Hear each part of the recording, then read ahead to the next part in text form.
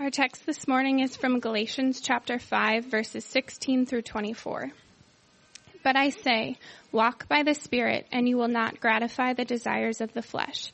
For the desires of the flesh are against the Spirit, and the desires of the Spirit are against the flesh. For these are opposed to each other, to keep you from doing the things you want to do. But if you are led by the Spirit, you are not under the law. Now the works of the flesh are evident: sexual immorality, impurity, sensuality, idolatry, sorcery, enmity, strife, jealousy, fits of anger, rivalries, dissensions, divisions, envy, drunkenness, orgies, and things like these. I warned you, as I warned you before, that those who do such things will not inherit the kingdom of God. But the fruit of the Spirit is love, joy, peace, patience, kindness, goodness, faithfulness, gentleness, self-control. Against such things there is no law. And those who belong to Christ Jesus have crucified the flesh with its passions and desires. This is the word of the Lord. Thanks be to God. If you haven't had a chance yet, go ahead and turn to Galatians chapter 5. Galatians chapter 5. We're going to be taking, we just finished up Philippians, as you very well know. We're going to be taking 3 weeks and looking at what does it mean to walk in the Spirit? What does it mean? And so this week we're going to be just preaching on that. What does it mean to walk in the Spirit? Next 2 weeks we're going to be talking about the fruits of the Spirit. Then following that, we're going to be going back to the beginning, back to Genesis. And not verse by verse, so don't worry. But we're going to be going through the whole Bible is our aim to do. It would take about a year and a half to do.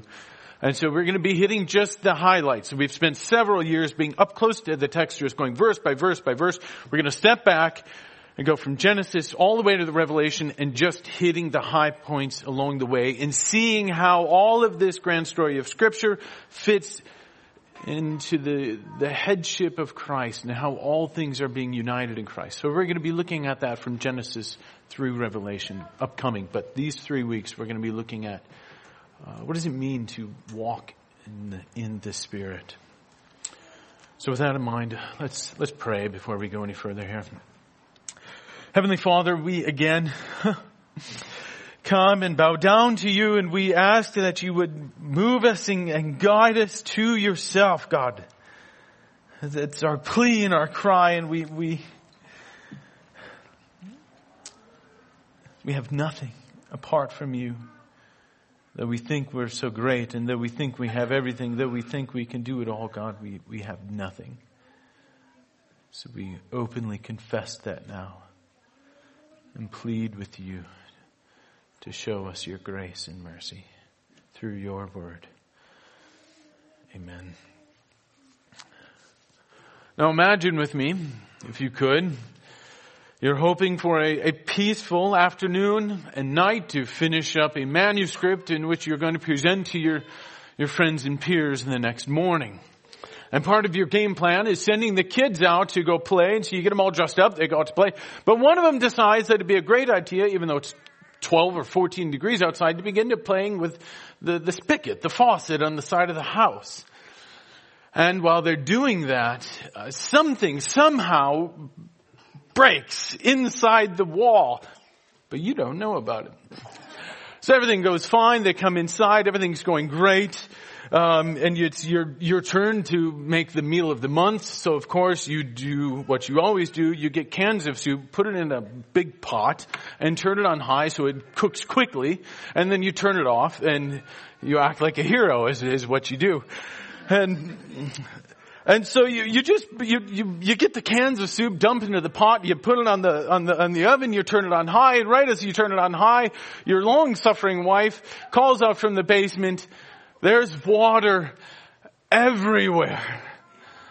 And you go down there, and there indeed is. There's water on the flooring. Somehow there's water under the flooring. There's stacks of books now in puddles of water. And there's water just raining down from the ceiling above you.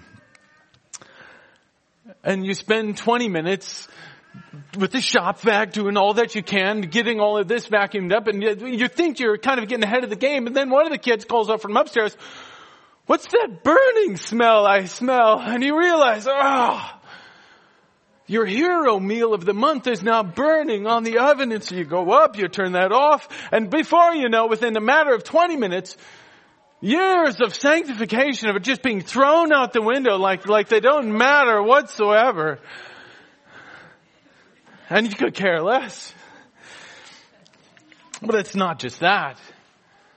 Within 20 minutes, lifelong friendships can be thrown out the window. Within 20 minutes, sobriety that you fought for to obtain for years can be thrown out the window, never to be seen again. Within 20 minutes, you can throw your marriage out the window.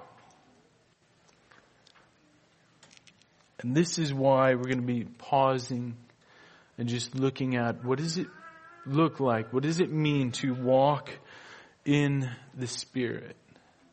To have the Spirit guide you and lead you in all of your lives, with every thought, with every action, with every relationship. What does it look like to have the Spirit leading you and guiding you? So obviously that's what we're going to be driving home, is to walk in the Spirit. What do you take home from this? Well, just that. Walk in the Spirit. Yield to Him. Not your own desires, not your own thoughts, not anything like that, but yield yourself, your whole will, every passion and desire that you have, yield it to the Spirit.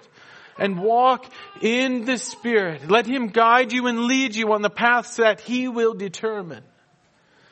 So what we're going to be looking at this week, the role of the Holy Spirit in the Christian life. What does it mean? The role of the Holy Spirit. Secondly, the struggle between the Spirit and the flesh. Sounds great, walk in the Spirit. I can do it for like 2 minutes and then I have this wicked flesh of mine. What do I do? So the struggle then between the Spirit and the flesh, and then finally the victory of the Spirit. The victory of the Spirit here. So we remember when we were going through Philippians, and we kind of concluded it by saying this was Paul's ode to joy. He was just effusing his love for this church in Philippi, and he loves them and he loves him. Well, you take that book and then you do about like a 180, and then you've got yourself here the book of Galatians is what's going on. Paul gives him a brief intro. Grace you and peace you and all of that. And then he jumps right in. You foolish Galatians. I'm so amazed that you are so quickly deserting Him who called you by the grace of Christ for a different gospel. But even if we or an angel from heaven should preach to you a gospel contrary to what we have preached to you, he is to be accursed. Okay, maybe you didn't hear that, he says, but as we have said before, so now I say it again. If any man is preaching to you a gospel contrary to what you have received from us, even if it's from us, even if it's us coming back and telling you something different, don't listen to that. If anybody preaches anything different but the pure gospel of Jesus Christ, let him be accursed. What's going on? What Paul is boiling it down to is that what they believe is dictating how they live. They're inseparable, what we believe and how we live. And they're thinking that they can fulfill the righteous demands of Christ and righteous demands of God through their own flesh. And because of this, then they begin living by their own strength, not yielding, not submitting to the Spirit, but living by their own strength is what they're doing. And it's so natural. It's the quickest way to have this immediate productivity in our Christian life is, well, you just try harder, right? Our kids, they had to memorize this poem by Palmer. 'Tis a lesson ye shall heed. Try again. If at first you don't succeed, try again. Then your courage should appear, for if you will persevere, you'll have courage and conquer, never fear. Try again. And it's easy for us to have this unbridled spirit creep into our Christian and spiritual walk with God. And without even knowing it, we begin to think that our own efforts are more than enough. All we have to do is just try again. And we think that, well, then we can do it. Even think about the books that we read to our kids, that you read growing up. This little engine that could. We're telling them, I think I can, I think I can, I think I can. No, you should be telling your children, no, you can't. No, you can't. No, you can't. Apart from Christ, you can do nothing, but you can do all things through Him. That's what we should be telling our kids. I should go home and rip the pages out of this godless book there that adorns your bookshelves. See, I hope you begin to see that this letter to the Paul's writing to the church and the circular letter of Galatians, it's not just for them. This is us. This is absolutely us. Can we do it? Yes, we can do it. Do I need any help? No, I don't need any help. Just think what drives entrepreneurs. The men that we look up to and the women we look up to. Well, they're driven. Why? Why are they driven? Well, they don't want to work for another man. They don't want to work for another woman. They want to do it to themselves. And we applaud that. That's fantastic. Look at them.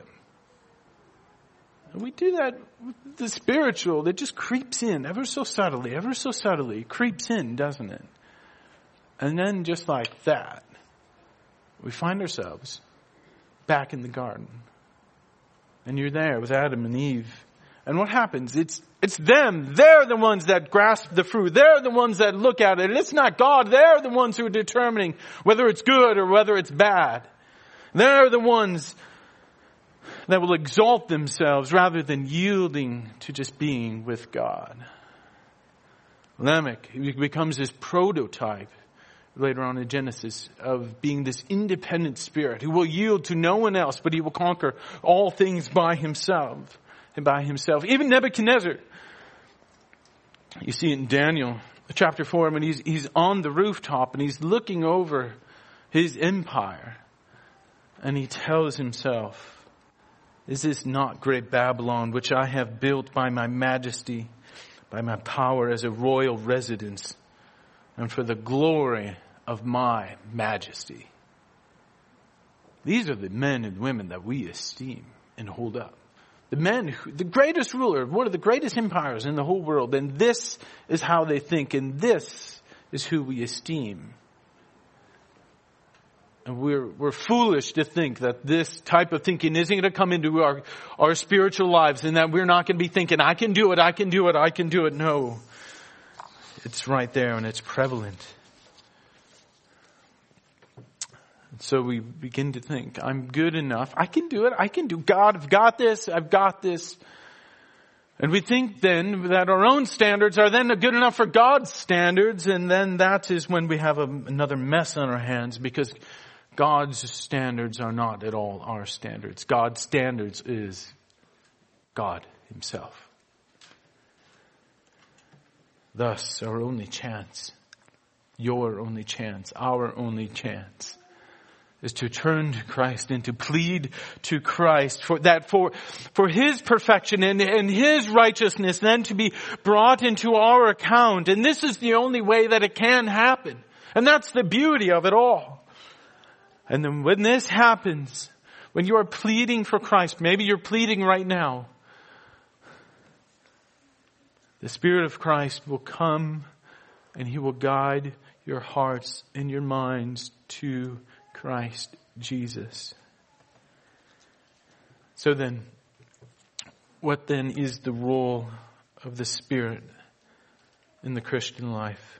Well, let's just look at verse 16 here then. But I say, walk by the Spirit. Walk by the Spirit, and you will not gratify the desires of the flesh.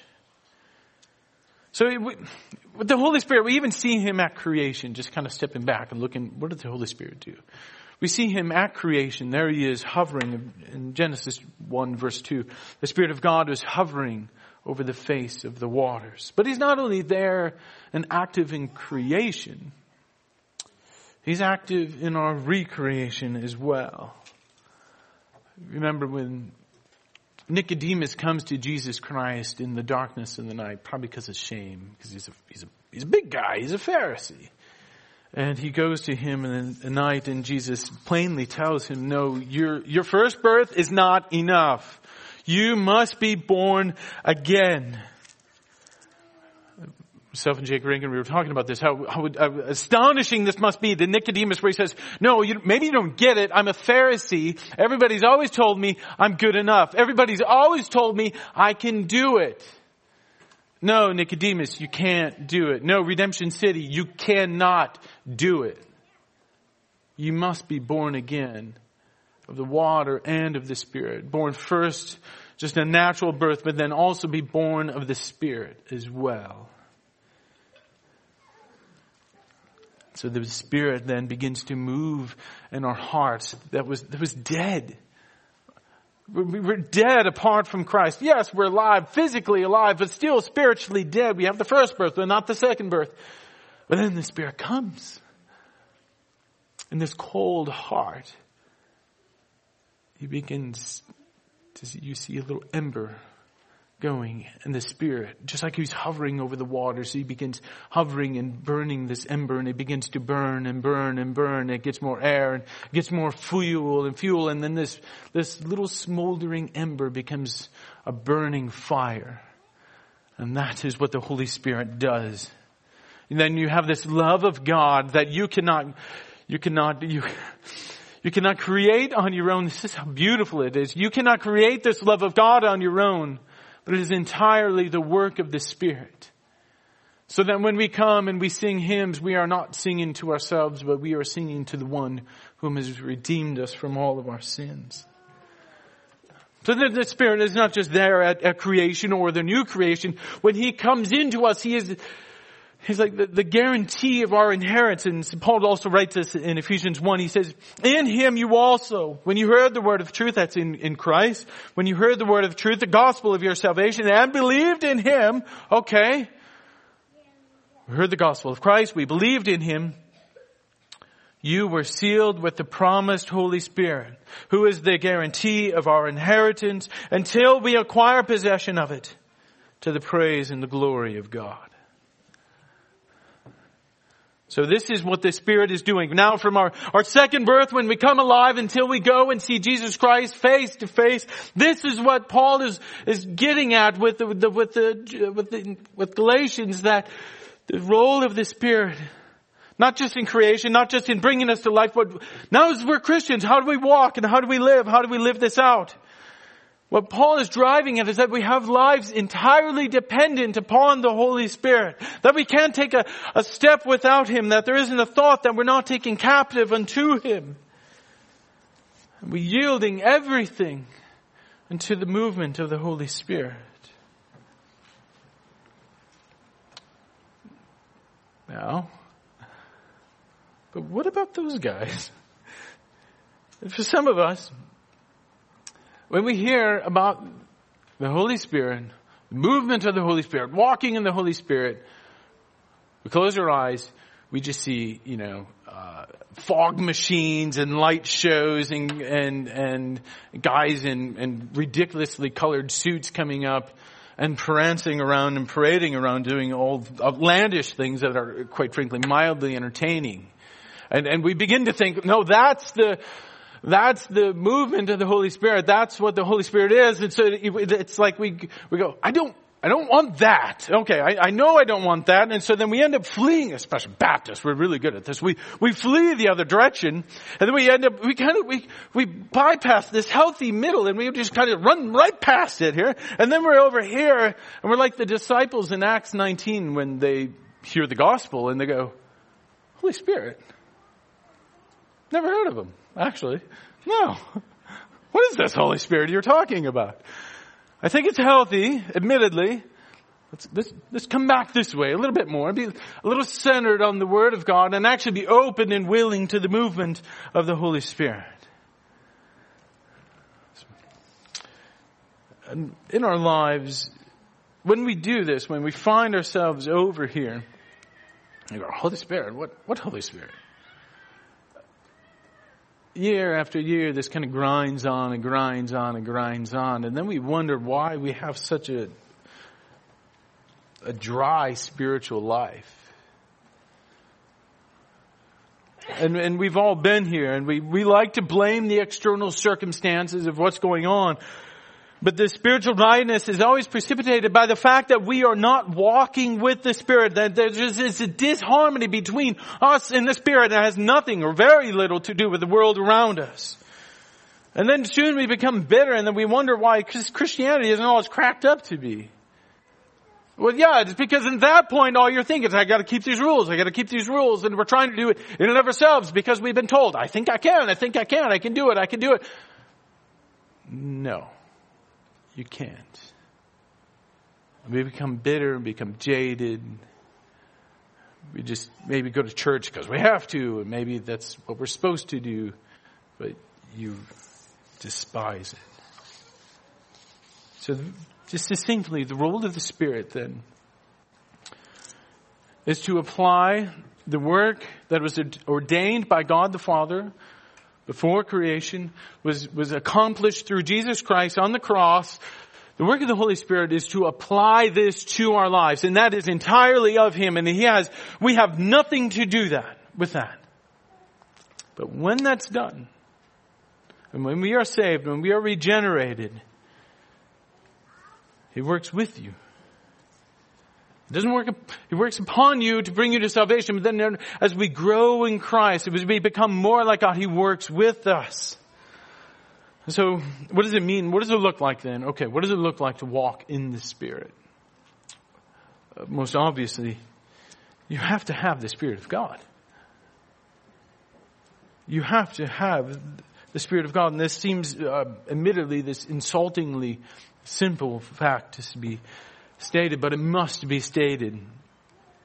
Because we were just talking about it. There are countless people who are frustrated with Christianity because they try to have this supposed Christian life, but they're not even Christians. And it's through this, they have this misunderstanding, either through poor teaching from others, but we begin to think that Christianity is not being entirely saved by God and being subservient to Him in all that He wants, but we just think that it's about simply doing the right thing. That's how we reduce Christianity down to. And then instead of having a Christian life, what we're left with are hypocritical religious lifestyles. See the difference between them? So we must follow the gentle leadings of the Holy Spirit, knowing that there's nothing we have done to deserve this except the sin that has made this possible, this glorious salvation possible. But we are saved with a faith, by faith alone. We all know this. We're saved by faith alone. But we all get that. We have to realize we are saved by faith alone. But this faith never remains alone. It's not devoid of a Christian walk and a Christian leading towards Christ. So there will be times this week, redemption, in which we must follow the gentle leading of the Spirit. Either it'll look like seeking forgiveness from someone that you've wronged. The Spirit will lead you in that. And you have these thoughts come in your head, you're going to go, I should do that. No, that's a little too outlandish. That's out there. No, do it. If it's leading you towards godliness, obviously that's the work of the Holy Spirit. I commend you, one of you in this church is been convicted by the Holy Spirit, and they are going back and they are repaying all of their back taxes from a cash job that they had. That's the work of the Holy Spirit. And quite frankly, a clean conscience is money well spent. That is what it looks like. Leading you towards this godliness. And so to walk in the Spirit is to yield all of our lives to Him. To let Him be the one who takes control and to let Him lead us unto Himself for His glory. Alright, so we want to do that. We want to walk in the flesh, or walk in the Spirit, away from the flesh. So what does that look like? Well, okay, let's go back here to the text. Verses 16 and 17. But I say, walk by the Spirit, and you will not gratify the desires of the flesh. For the desires of the flesh are against the Spirit, and the desires of the Spirit are against the flesh. For these are opposed to each other and keep you from doing things you want to do. For some reason, either through cultural pressure or hypocritical pastors who say one thing and then do another, it seems as though the Spirit-filled Christian life that does not desire, that does not gratify the things of the flesh, it seems to have fallen out of favor, quite frankly. But Paul here is stating that this is the organic, presumptive state of the Christian life. That we are walking with the Spirit and in the Spirit. This is not something for the super Christians who have biographies written about them after they die and people read about them. No, this is you. This is you to be walking by the Spirit, to be led by the Spirit, to be yielding all of your life unto the Spirit. So the flesh here, what Paul is talking about, is not so much our physical body. Remember, created it, and he said it was good. It's not so much our physical body, but Paul is speaking metaphorically. That's this earthly nature of man, apart from the divine influence, apart from God's influence. And therefore, it's prone to sin and opposed to God. And there, in our own minds, in your own souls, there's this cosmic battle that is taking place.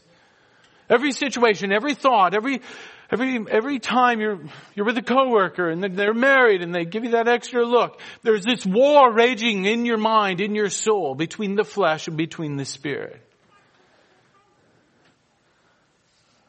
And when we think we have the capability to fight these battles, we are going to fall and we are going to fail. Conversely, brothers and sisters, do not be discouraged by this constant struggle with sin. It's an everyday part of the normal Christian life. As Paul wrote to Titus here, for the grace of God has appeared, bringing salvation for all people, training us to renounce ungodliness. It's not done. He's training us to renounce ungodliness, worldly passions, and live self-controlled, upright, and godly lives in the present age, waiting for the blessed hope, the appearing of the glory of our great God and Savior Jesus Christ. So He's training us because it's not done. It's not done, my friends. So don't be discouraged. You're in this constant battle with struggle with sin. And you will be because we're in the flesh. And we are awaiting the glorious appearance of Jesus Christ, our Savior. So if you're walking in the Spirit, being led by the Spirit, yielding yourself, all of your thoughts, all of your control into Him, it's inevitable that you will have this internal struggle and wrestling within your soul. So finally, just very briefly, I want you to see that you will have victory through the Spirit. Just go back to verse 16. But I say, walk by the Spirit, and you will not gratify the desires of the flesh. So if you find yourself not yielding to the Spirit, but yielding to sin again and again and again, it doesn't have to be this way. Walk by the Spirit, and you will not gratify the desires of the flesh. And we are not perfect, but through the Spirit we will have victory. And so we are taking these several weeks in this because redemption, the pursuit of holiness, is never a vain pursuit in the Christian life. And there's no other way to go about it. It's not about striving harder or trying to do more, but it's just opening up our hands, opening up our lives and yielding to the Spirit and letting Him lead you unto Christ. That is why Paul is able to write, I'm sure that He who began a good work in you will bring it into completion in the day of Christ. We'll pick up here next week. Let's pray. Heavenly Father, we have this civil war raging on within us. Even now, God, if you are bringing sins we must confess to our minds, and right away the flesh says, no, it's not that big of a deal, not that big of a deal. Other people do it, you'll just look foolish. But God, Give us this desire to walk in the Spirit, in a willingness to follow you no matter what it costs, no matter what we give up, God, that we can have the fruit of righteousness in our lives. That we don't have to be burdened by the law, trying to fulfill all of your demands. But God, we are so thankful that you have done it all through Christ for your glory. Amen. Amen.